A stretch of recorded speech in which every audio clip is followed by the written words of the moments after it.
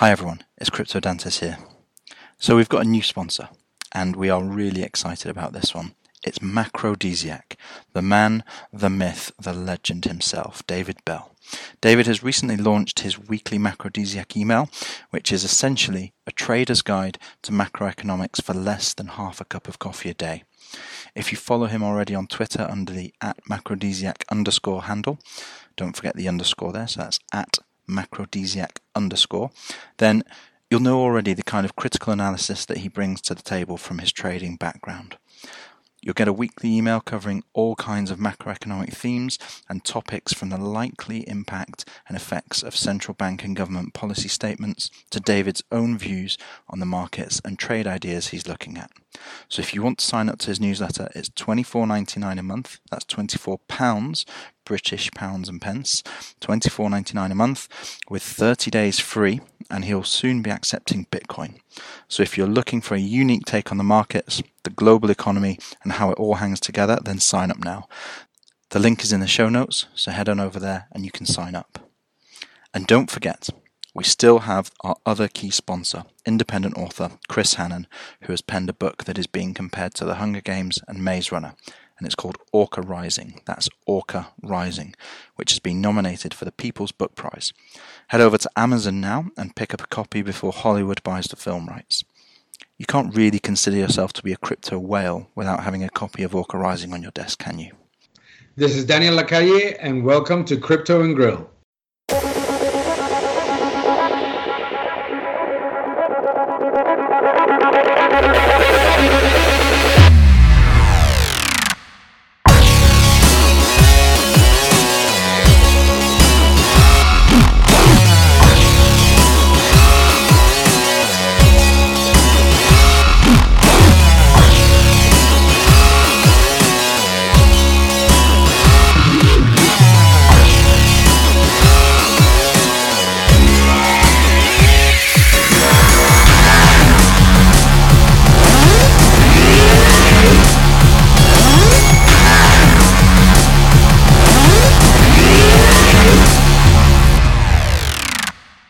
Hi everyone and welcome back. Let's crypto and grill.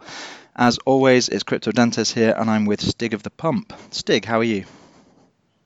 Good, very positive. Back on my rooftop penthouse now. Excellent. Not that it's a penthouse at all. It's just like a corner office. It's moving up for you. I know you're working very hard. Now, I know we always say this every week, but we are super excited for today's guest. If not slightly underprepared and undeserving to be talking to such a well-regarded individual who has a tremendous intellect and a brain the size of a planet. Throughout the series so far, we've taken you through the fundamentals of Austrian economics. We've discussed Bitcoin, blockchain technology, and where perhaps this all could take us in the future.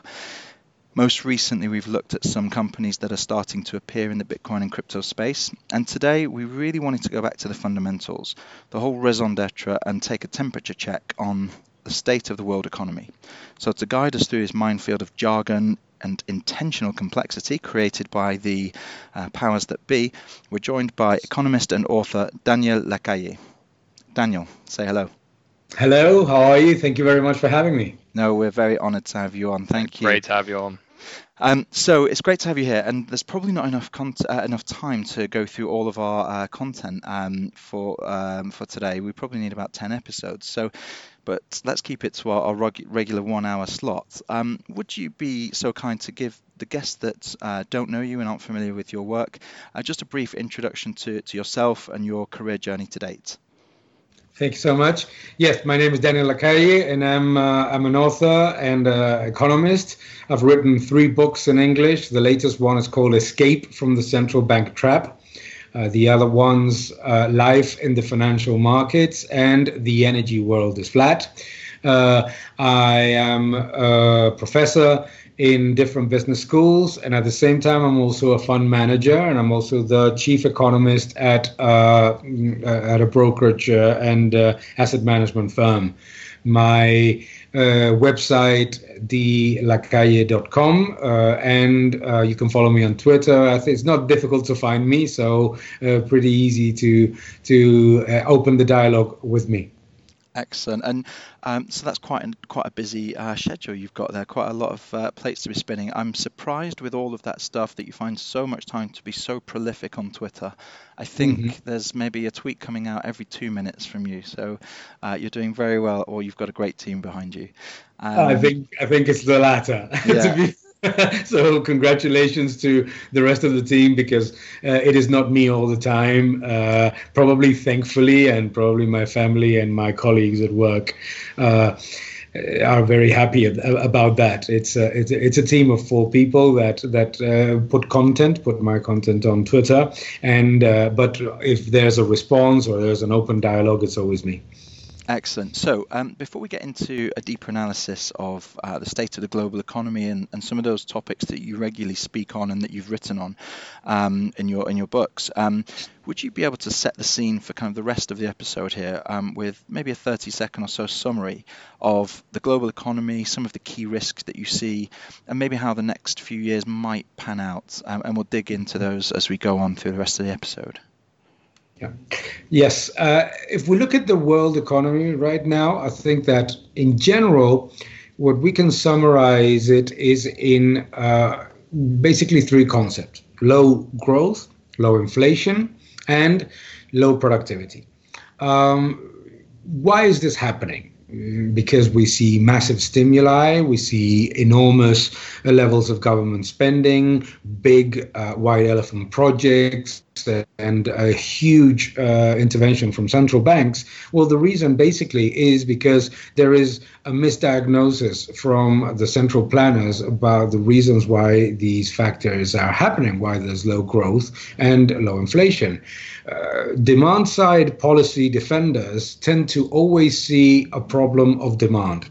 So when the economy is not growing as much as they think it should, not that it is not growing, is that it's not growing as much as they think it should, or companies, investors are not spending and investing as much as the central planners believe they should, again, not that they're not doing it, they tend to believe that it's a problem of demand, that they need to incentivize demand, instead of thinking about a problem of supply, a problem of excess supply, overcapacity, perpetuation of low productivity debt.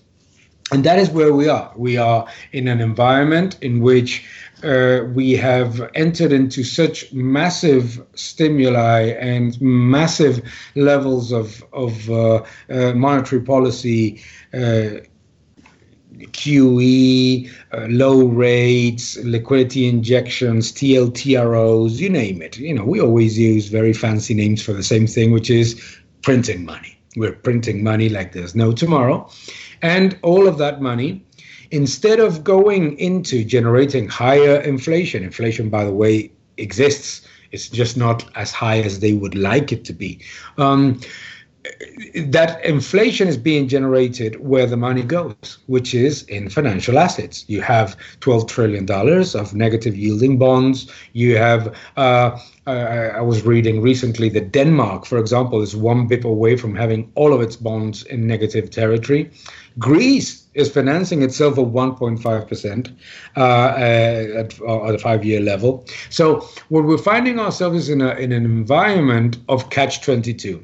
If central banks stop their aggressive monetary policy, the effects of the bubble that has been created in financial assets would be disastrous in terms of the domino effect into the real economy. And if they continue to do as they are, their aggressive monetary policy, if they continue to implement it, what ends up happening is that what you achieve is not higher growth and higher inflation, but stagnation, because you perpetuate overcapacity, and you constantly refinance non-performing loans. Low productivity sectors get the benefit of new money. High productivity sectors get the cost of taxation.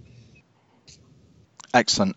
So for some of our more introductory listeners, there's some really sort of key concepts there that I'd suggest they dig into. Again, in your books, one of the best ones that I've read in a long time is Escape from the Central Bank Trap.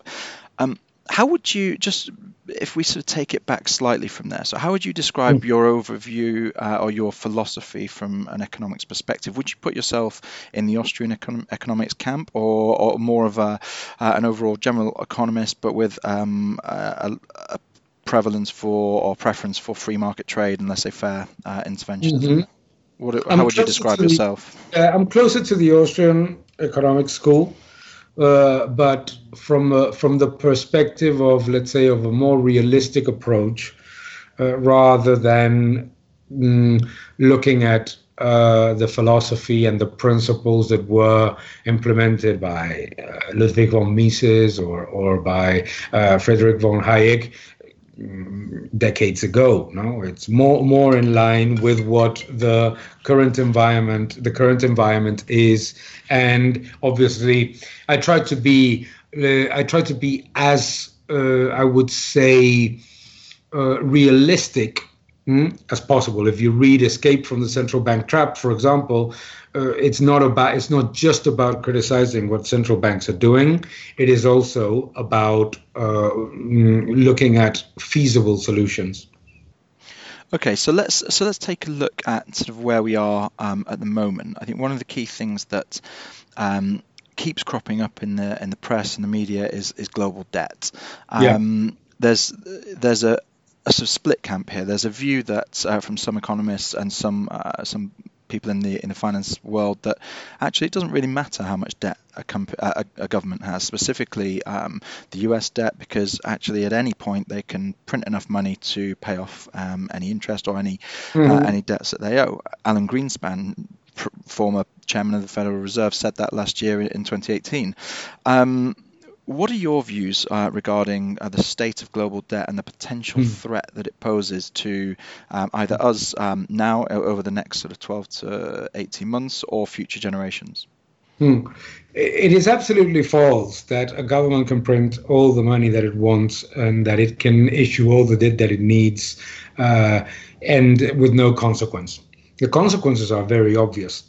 The consequences are you go from financial crisis to financial crisis. You end up with huge asset bubbles. Low productivity, velocity of money, which measures economic activity. All those things worsen. No, at the end of the day, it's very simple to understand. When you're issuing currency and you're increasing money supply, and what you're doing you're doing a monstrous misallocation of capital into financing the mistakes or the excesses of the present with resources from the future.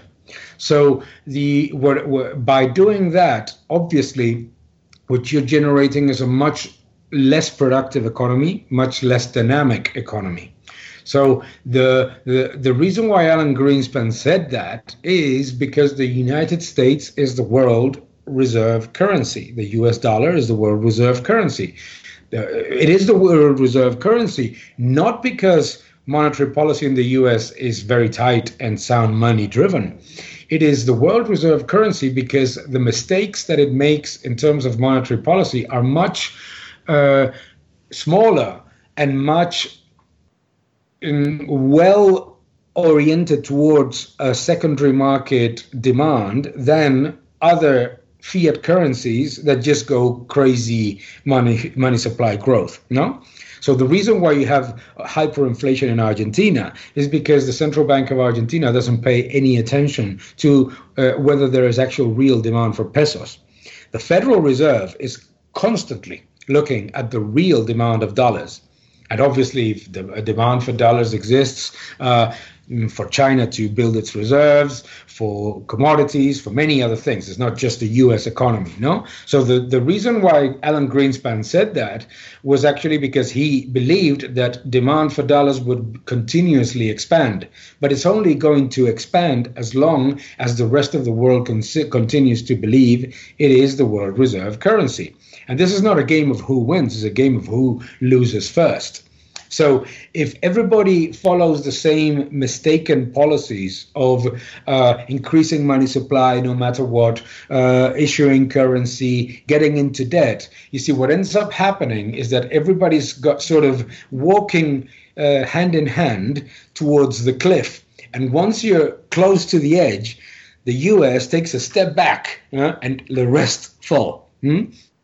So that's what it keeps. It makes to make it the world reserve currency. That's why, for example, we say that, oh, the US is the biggest money printer in the world. No, it's not. The US money supply growth moves more or less in line with nominal GDP and tends to be slightly tighter than what the real demand is out there. For example, at the peak of QE, of quantitative easing, the Fed was never 100% of the demand of treasuries that were being issued by the government. There were always some form of secondary market out there. However, in the case of Japan, in the case of the Eurozone, in the case of China, the central bank can be 2, 3, 7 times real demand. That creates a much bigger imbalance. So governments cannot issue all the currency that they want. They can only issue as much currency as the rest of the world, and including its domestic economy, actually demands. And the only reason why the rest of the world demands that currency is because you perceive that it's a better store of value and a better way of doing transactions than any other option. As long as you keep that 100% as your policy, then you can continue to be a world reserve currency. If you forget that the only reason why $1 is worth something is because the person that I have next to me is accepting its face value as something that is going to be tradable for goods and services. When that thin line of confidence breaks, then you create a much larger problem. So the mistake that many of the economies globally make is to say, hey, the US is doing it, let's do it as well. But they make the same mistakes from a monetary policy perspective, but they don't have the dynamism, the level of open market, the level of investment, the level of demand for the currency that the US has. So they forget all the ingredients of being a world reserve asset, and they believe that they can get away with it. So if we were to talk about the existential threat that this poses on either generations now or generations in the future, what does some of this actually mean for Joe or Jane Bloggs, the person who walks around the street in wherever it is in the US or the UK or Europe? What does this actually mean for them? Yeah, it means that ultimately all this excess that we are paying today with future resources is going to, and is from a net present value, is detracting growth, detracting productivity, and detracting improvements in the future. We're basically just absorbing the wealth of our kids, not our kids, to be fairly honest, our grandkids today. This is what you're doing. What you're doing basically is, by massively entering into debt, what you're doing is that you are financing the excess of the present with the wealth of the future. And the wealth of the future does not even know that it is going to pay for it. No, I have, in one of my books, I started with it, dedicating it to my children that inherited $25,000 of debt when they were born, and they didn't know it. No. Yeah. And so we talk about QE as a policy. How has that affected everything since the financial crisis in 2008? We need to understand what quantitative easing is. Many people say, hey, the US is printing money. Why is that not generating hyperinflation? Quantitative easing is not exactly printing money. It is it basically does exactly what a bank does, no? A commercial bank does. You put your deposits in a bank. The bank leverages its balance sheet a number of times and invests those deposits numerous times over into the economy, no? What the central bank does is exactly the same thing. The central bank, therefore, has absorbed the risk that commercial banks, that the private sector was not taking in the peak of the financial crisis, is taken by the central bank, and so the balance sheet of the central bank increases. What it buys assets. Those assets are usually sovereign bonds, some corporate bonds, sovereign bonds. And at the beginning of quantitative easing, the rationale behind it is there is a mispricing of those assets. This is a very low risk asset, the treasuries, whatever it is, and we are going to increase our balance sheet. We're going to buy an undervalued asset. And when the economy strengthens and things improve, we free up the balance sheet of banks. The banks start to lend to the real economy and things start to improve. Then the true value of those assets emerges, and the central bank repays its balance sheet with the performance of those assets that it bought at a very, very cheap price. No, so it's almost a lender of last resort. Now, what happens is that it does that, and financial assets go up, but money velocity starts to come down because the economy, the economy, rightly so, perceives that there is a discrepancy between the cost of money and the amount of money available in the economy and what they see as risk, what every economic agent sees as risk. So QE, what QE did is precisely this. You had a financial bubble. That financial bubble bursts, brings the financial bubble back to its stronger level, if there can be any strength in a bubble, and takes the risk that the private sector does not want to take. But there's a point at which it goes from buying undervalued assets. You could say, for example, that at, 4% yield, treasuries in the United States were steal, but nobody wanted to buy them because we were scared. So the central bank buys it. Okay, fair enough. But at 2%, as we are seeing, for example, in the Eurozone, where countries like Greece, where countries like Spain are financing themselves at the lowest level in history ever, and the central bank continues to pump liquidity, it becomes a perverse incentive. So quantitative easing at the start has a logic. It has a logic because it says, look, there's been such a collapse in financial assets. Everybody's so scared that we don't understand that that things are not that bad, and we need to sort of, help things get a little bit on course. But there's a point at which you go from getting things a little bit on course to just literally being the enforcer of another bubble. Okay, got it.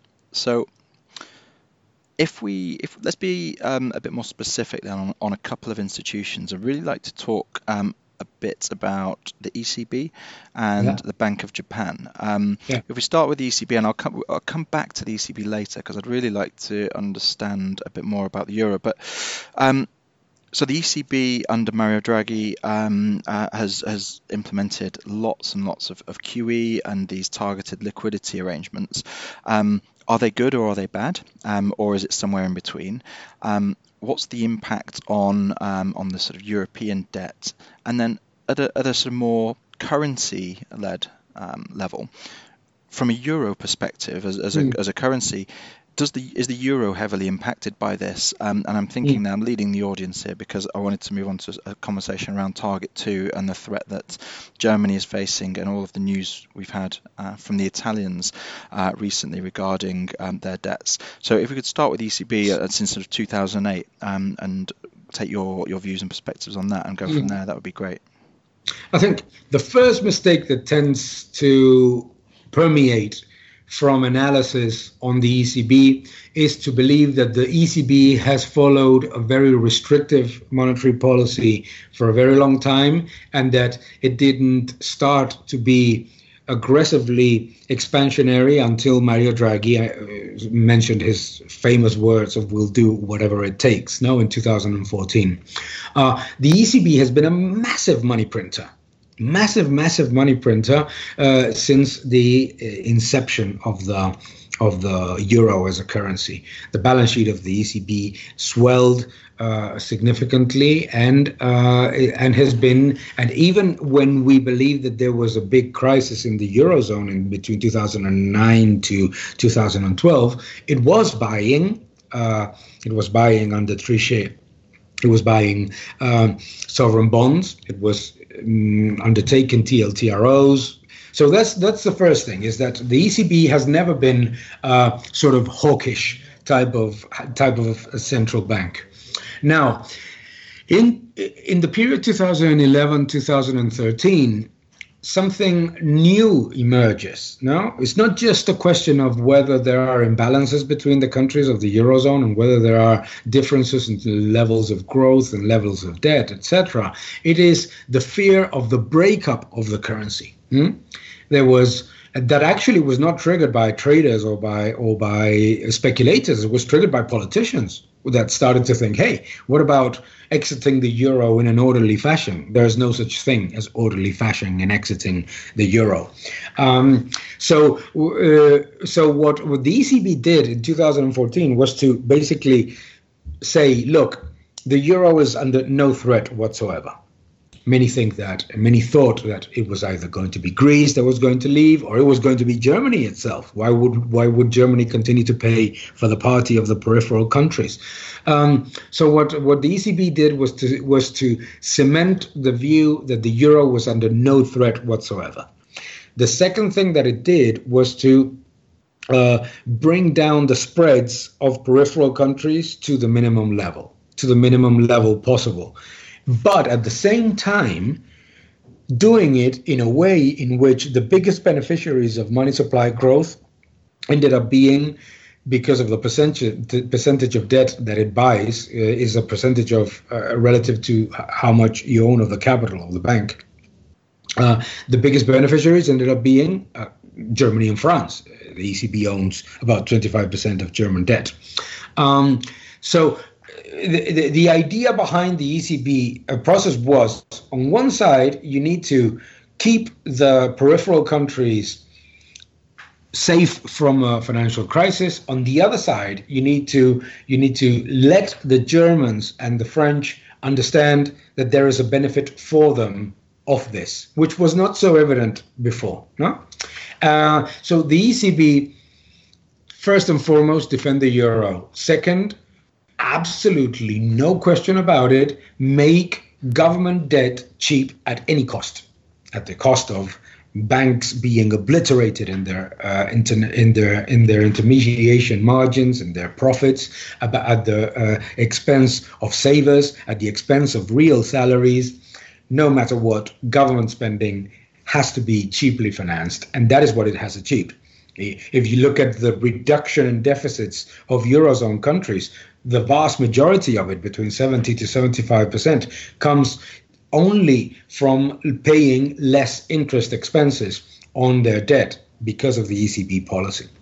So what is the problem? The problem of the ECB policy is that it is not, on one side, it was supposed to be to buy time for governments to undertake structural reforms, and what it ended up being was a perverse incentive to perpetuate structural imbalances. No? And that is what we're seeing right now with Italy, what we're seeing right now with Spain, with Portugal, etc. Countries that have done very, very little, if anything, in terms of structural reforms, but are financing themselves at the lowest levels in history. Think about Italy. Italy is in this tug of war with the European Commission, is apparently going to enter into a clash because of its budget, etc., and it's financing itself at 2.5%.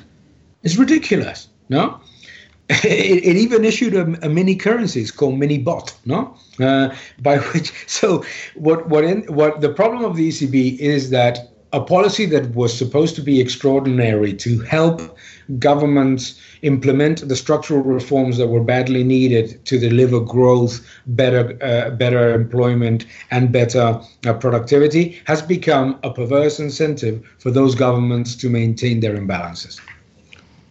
Okay, that's great response there. Just on moving on to the other side of the world with the Bank of Japan. One thing that I know you talk about in your book is similar kind of concepts, similar kind of issues, but I think it's a chapter in your book that you state that that if we look to Japan, it's effectively 20 years ahead of where other economies are or other central banks in terms of their actions is, and I think Abenomics had these three arrows that were supposed to rejuvenate the Japanese economy.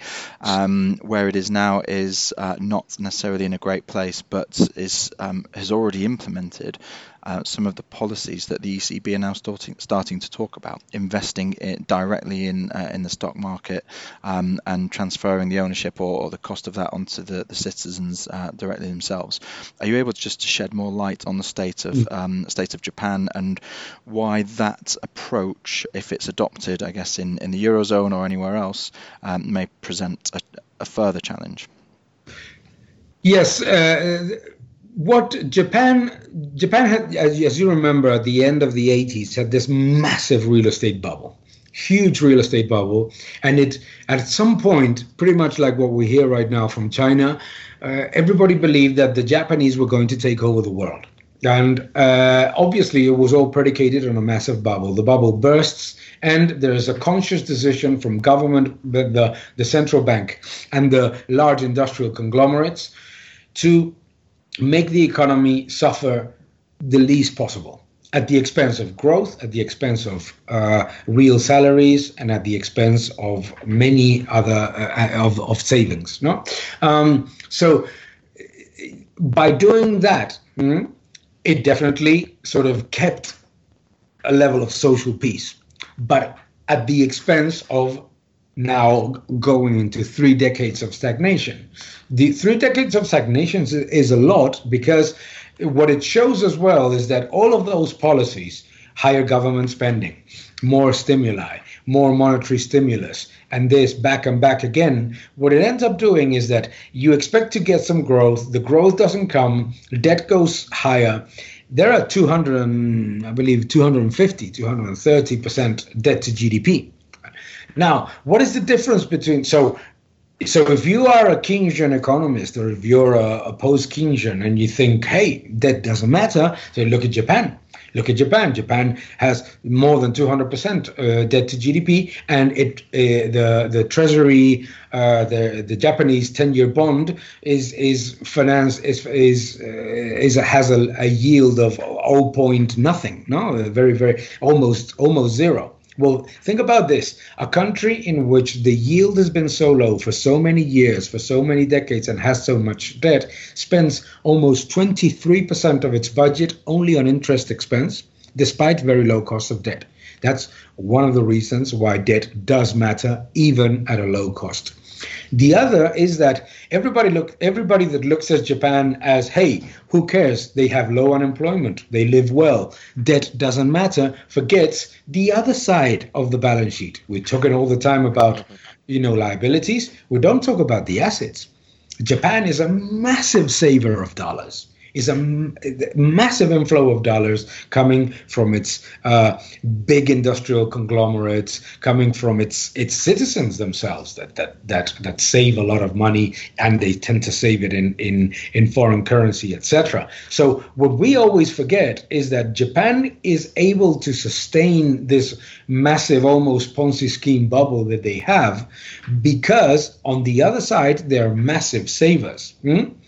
Now, that is not the case of the Eurozone, and there is definitely not the case of any of the Latin American or emerging market economies that sort of want to believe in this completely stupid concept of modern monetary theory, that debt doesn't matter, the governments can spend whatever they want, and that they basically create savings by creating debt. You don't create savings by creating debt. You can get indebted because there are savings, but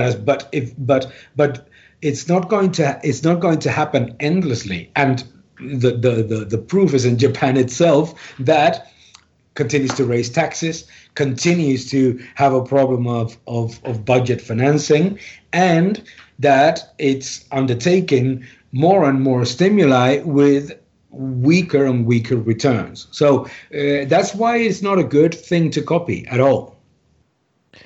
So to pick that up then, we just painted a really, really big picture of a sort of doomsday environment where everything is financially messed up.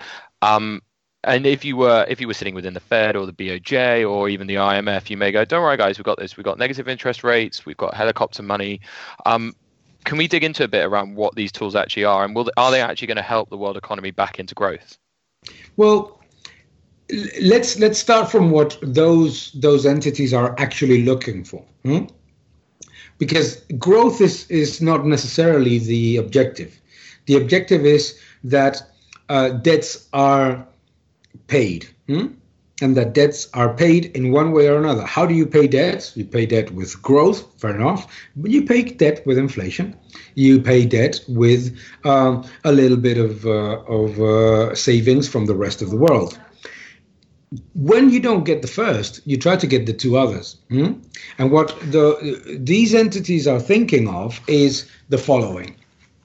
They understand that debt to GDP globally is very high, 320%. And they say, look, that is true, but for every asset, for every dollar of debt that there is out there, somebody has bought it. Somebody has bought it with some saving. So how do we reduce the debt? And reducing the debt for them has to come from demand side policies. Therefore, it is always at the expense of savers, and it's always at the expense of the private sector in order to finance the public sector, because the public sector, by definition, to them, has no risk. So the problem that from that line of thinking is that on one side, even following their principles, debt does not go down. The second is that it creates bubbles that then, when they burst, create a much larger imbalance. That what happens is that we go from crisis to crisis, and we end up being more indebted. No, so what I, as an economist, to a certain extent, let me be. Let's not be simplistic. What I can agree with is that debt per se is not the issue. The issue is that the misallocation of capital from the productive to the unproductive is so huge that the level of growth that you achieve from a new unit of debt is actually weaker than the previous one and generates diminishing returns. That's what they're not thinking. That is what they are not. That is what they are stubbornly, and I have good relationship with the IMF, good relationship, and they're stubbornly aware. Instead of saying, look, demand side policies haven't worked, and therefore haven't worked, again, and this is the point, we're not talking doomsday scenario. We're talking that you expect 4% growth and then it's 3%. 3% is fine. It's fine for you, it's fine for me, it's fine for any citizen. It's not fine for the government that has spent 10% more in Imagine, no? So we need to understand that it's not a doomsday scenario. It's a scenario in which the level of growth, the level of inflation, and the level of productivity that is achieved in the economy is significantly lower than what the central planners would want it to be to achieve their goals. And the other part of the equation is fiscal policy, is that in order to continue to drive what they call demand side policies in order to, the next wave of government spending to, quote unquote, boost growth, what ends up happening is that you constantly misallocate capital from the productive to the unproductive, and you generate overcapacity. That is the issue. So that's why the next move is not going to be a crisis. It's likely to be more akin to stagnation.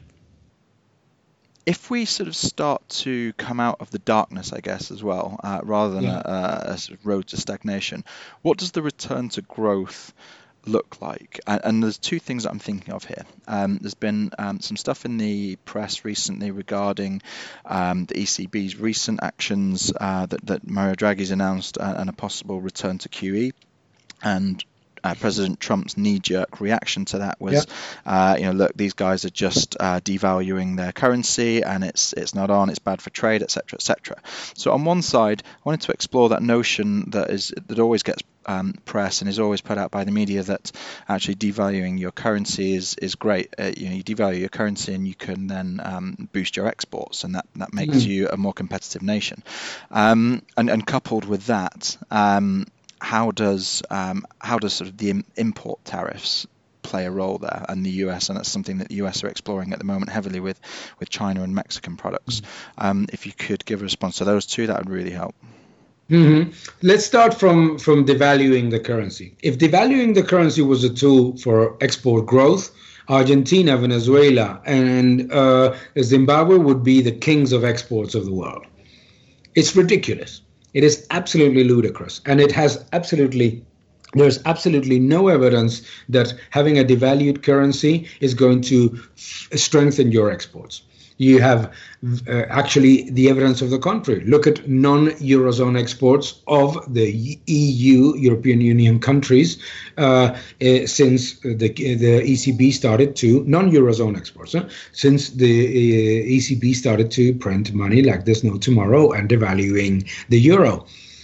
They have the export growth has been very poor, and it's actually been weakening recently. No. So the same issue, and likewise on the opposite side, I mentioned this to one of the advisors of President Trump. Look at how strong, what a great improvement you have on the trade balance in the United States with a stronger dollar. No, At the end of the day, I always say to defenders of currency devaluation, I say, what do you want to work for? Do you want to work for a weak currency? Do you want to work for a strong currency? It's very simple, because your salary is going to be paid in it, no? And the defenders of devaluing currency, I always say the same. You know what? What you should do is that if you defend that devaluing the currency is good for the economy, you should get paid in pesos and you should get paid in bolivares. And you should enjoy the ride, because devaluing the currency creates many more problems than the alleged benefits that it gets. Devaluing the currency is the equivalent of price controls. And we all know that price controls are a disaster. The next point is you were asking is tariffs, no? Yep. Tariffs are the worst way to combat protectionism.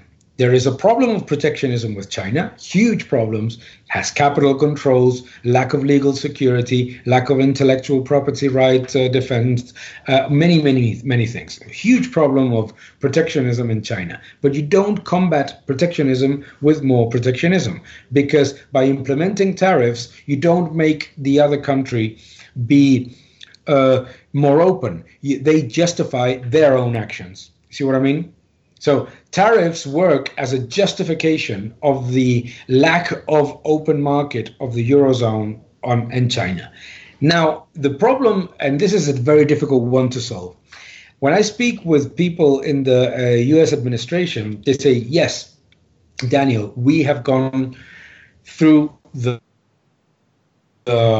textbook approach, which is let's be more open, and they will get the benefits of trade, and they will understand, and then they'll come back to the way in which we do things. However, they have not.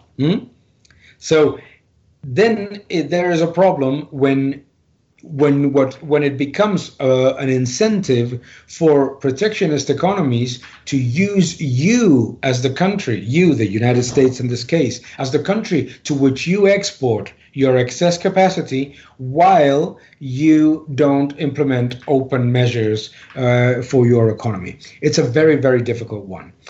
I think that what the US administration is doing is using tariffs as a threat, as a weapon, in which they say, look, you don't change, tariffs. If you change, no tariffs. We've seen it with Mexico. It didn't even last a week, no? So why? Because, this is a negotiation between the largest customer, the United States, and the biggest suppliers. You want to supply. If I am the biggest customer of a supplier, believe me, that supplier is going to treat me like a king. And I'm going to demand discounts. And that's what's happening, is that everybody wants to sell to the United States and reduce its own overcapacity problems by exporting to the United States while defending a local industries. So imagine, we've seen it in Europe. The Eurozone rejects to have any conversation about the automotive sector and agriculture in trade talks. Why? Because they're the most heavily subsidized sectors. So we need to find a way, and I think that this process that we're seeing right now will help us achieve some form of improvement in economic trade between countries that have quietly been increasing protectionism, because protectionism didn't appear with Trump.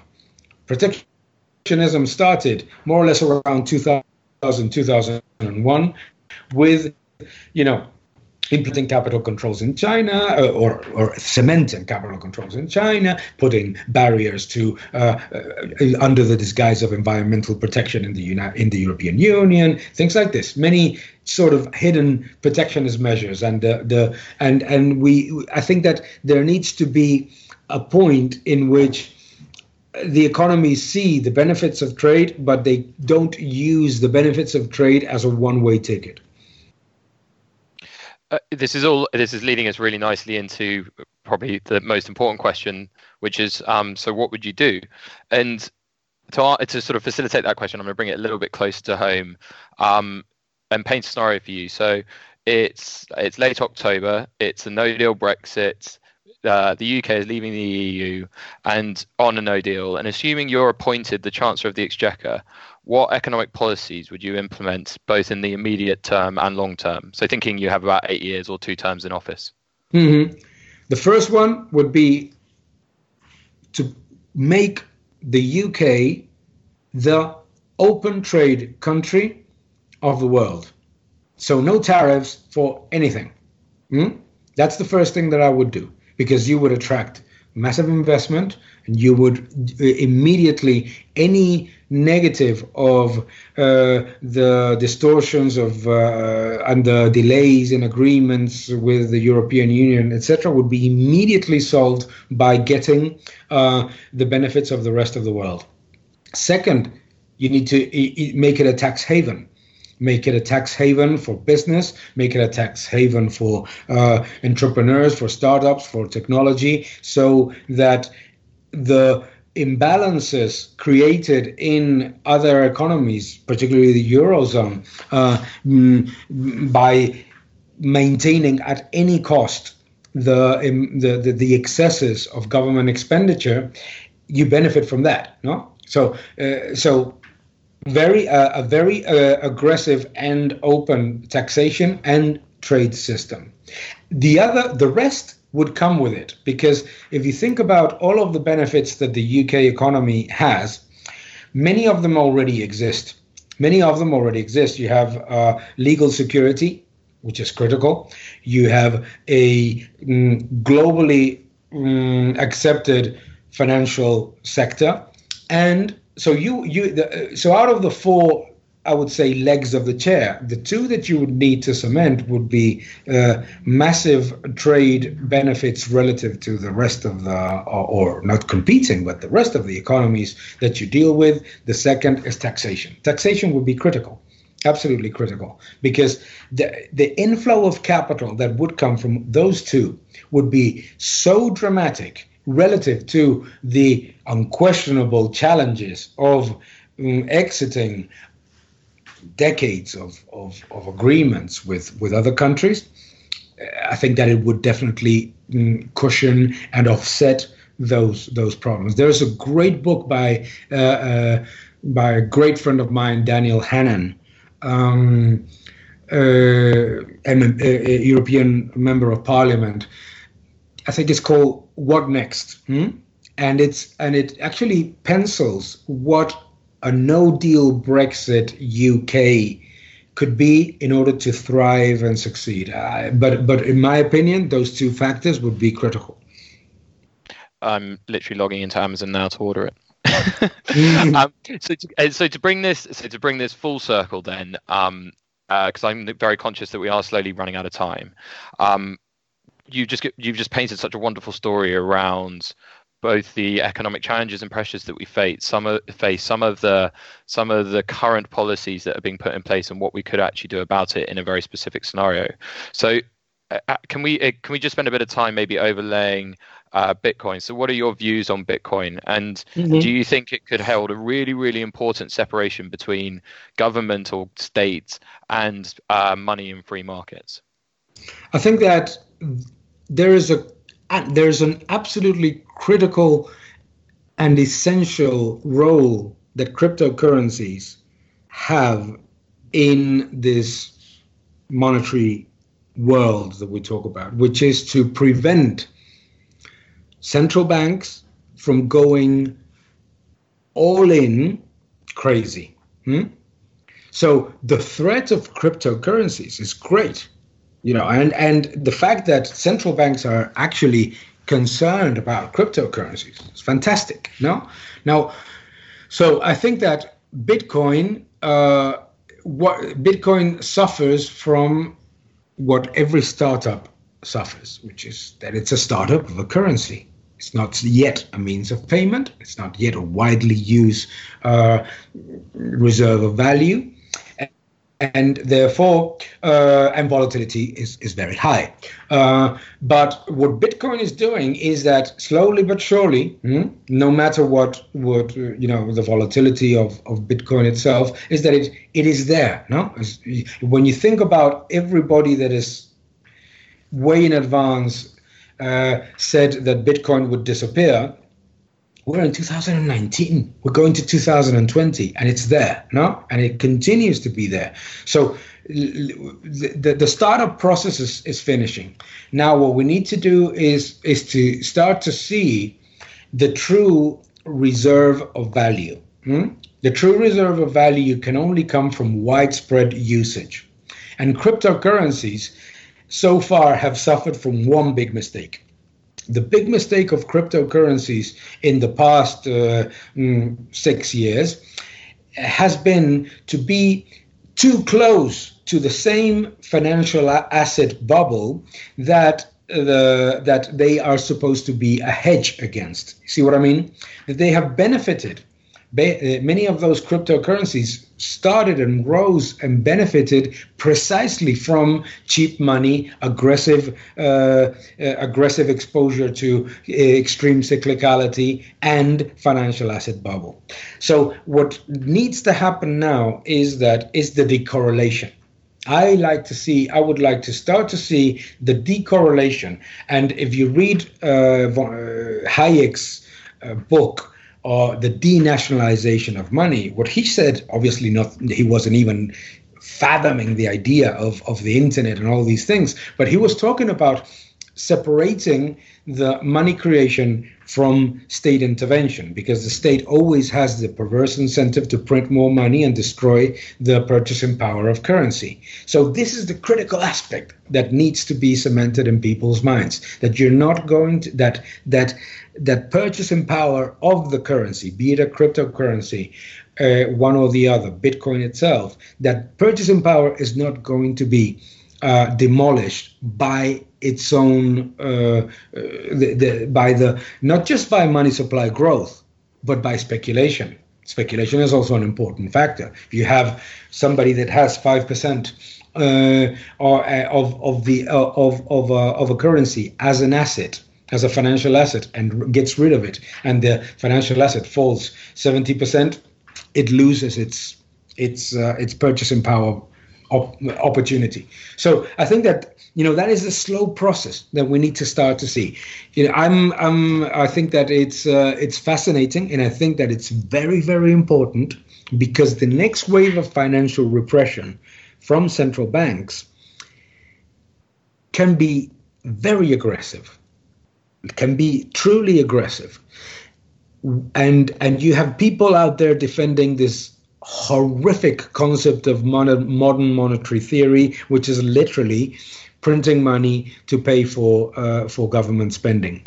So the only way in which you can really prevent that is by cryptocurrencies being successful at being widely used, reserve of value, and purchasing power defenders. Interesting. And there's a I'm not sure who coined the phrase, but people have been sort of saying for the last year, maybe longer actually, that Bitcoin isn't the bubble, Bitcoin's the pin.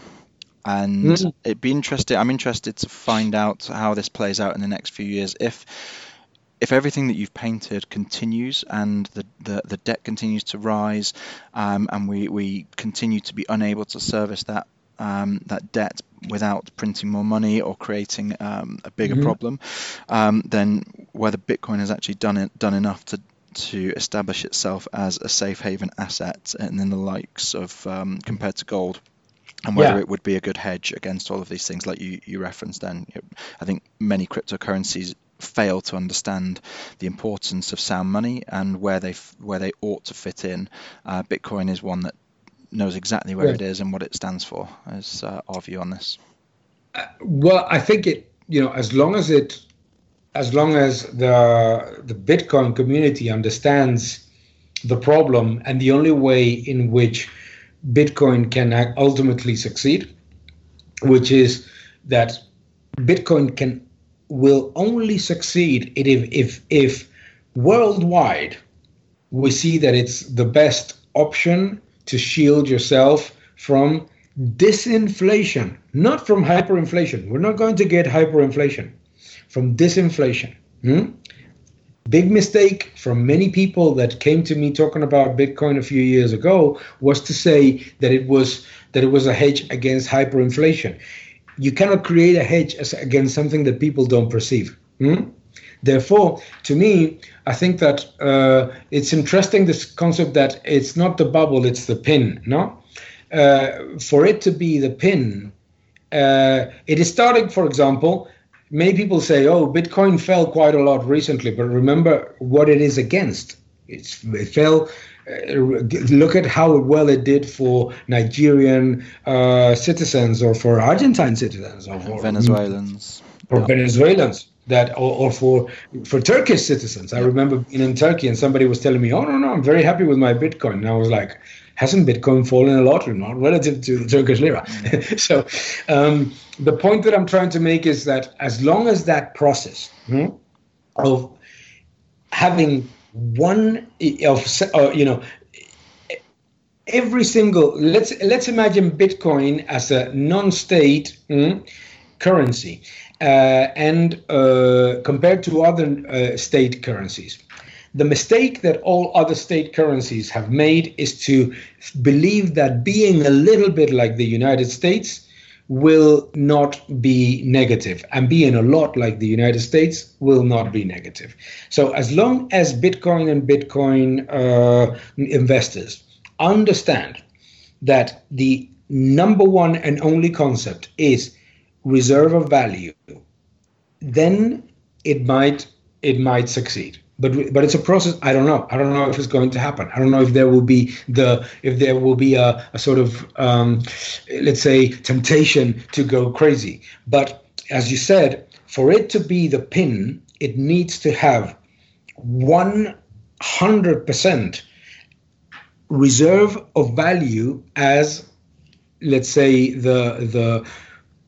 its defining factor. when people are worried about their government in Turkey, in Argentina, in Venezuela, in India, anywhere in South Africa, when you hear that the financial minister is saying that they're going to print money to make everybody rich, that when they think of reserve value, they don't think of the dollar and they don't think of gold, they think of Bitcoin. That is not an easy thing. It needs time. It needs widespread utilization. So that's what we need to continue to monitor, and people like yourselves continue to do. No, and for example, I think that what we've recently seen with the Facebook Libra, is can be part of that.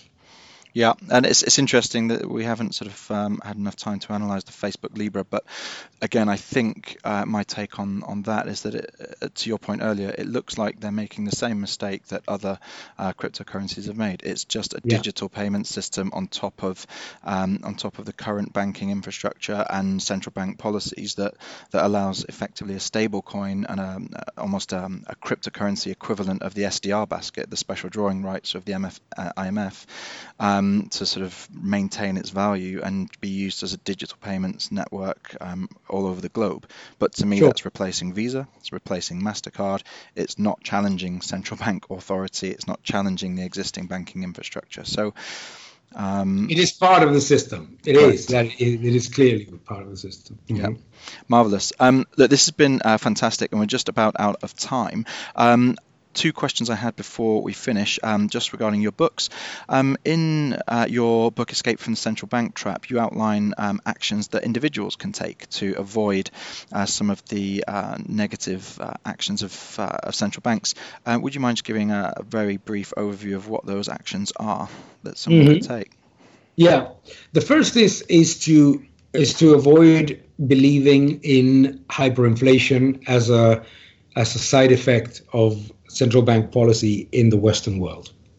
So, and because that can make you enter into big mistakes, like going into very aggressive cyclical assets, or thinking that there's going to be a big problem of scarcity, things like that. No, so you need to have a combination, in my opinion, of assets that on one side bet on that a situation in which governments perpetuate overcapacity. So you end up in a funny situation in which, for example, treasuries end up being a better asset than high growth cyclical stocks. No, you need to be on the sort of mid-size of the expensive part of equities, because the value stocks continue to erode in value because they become the financiers of financial repression, and the expensive stocks are too aggressively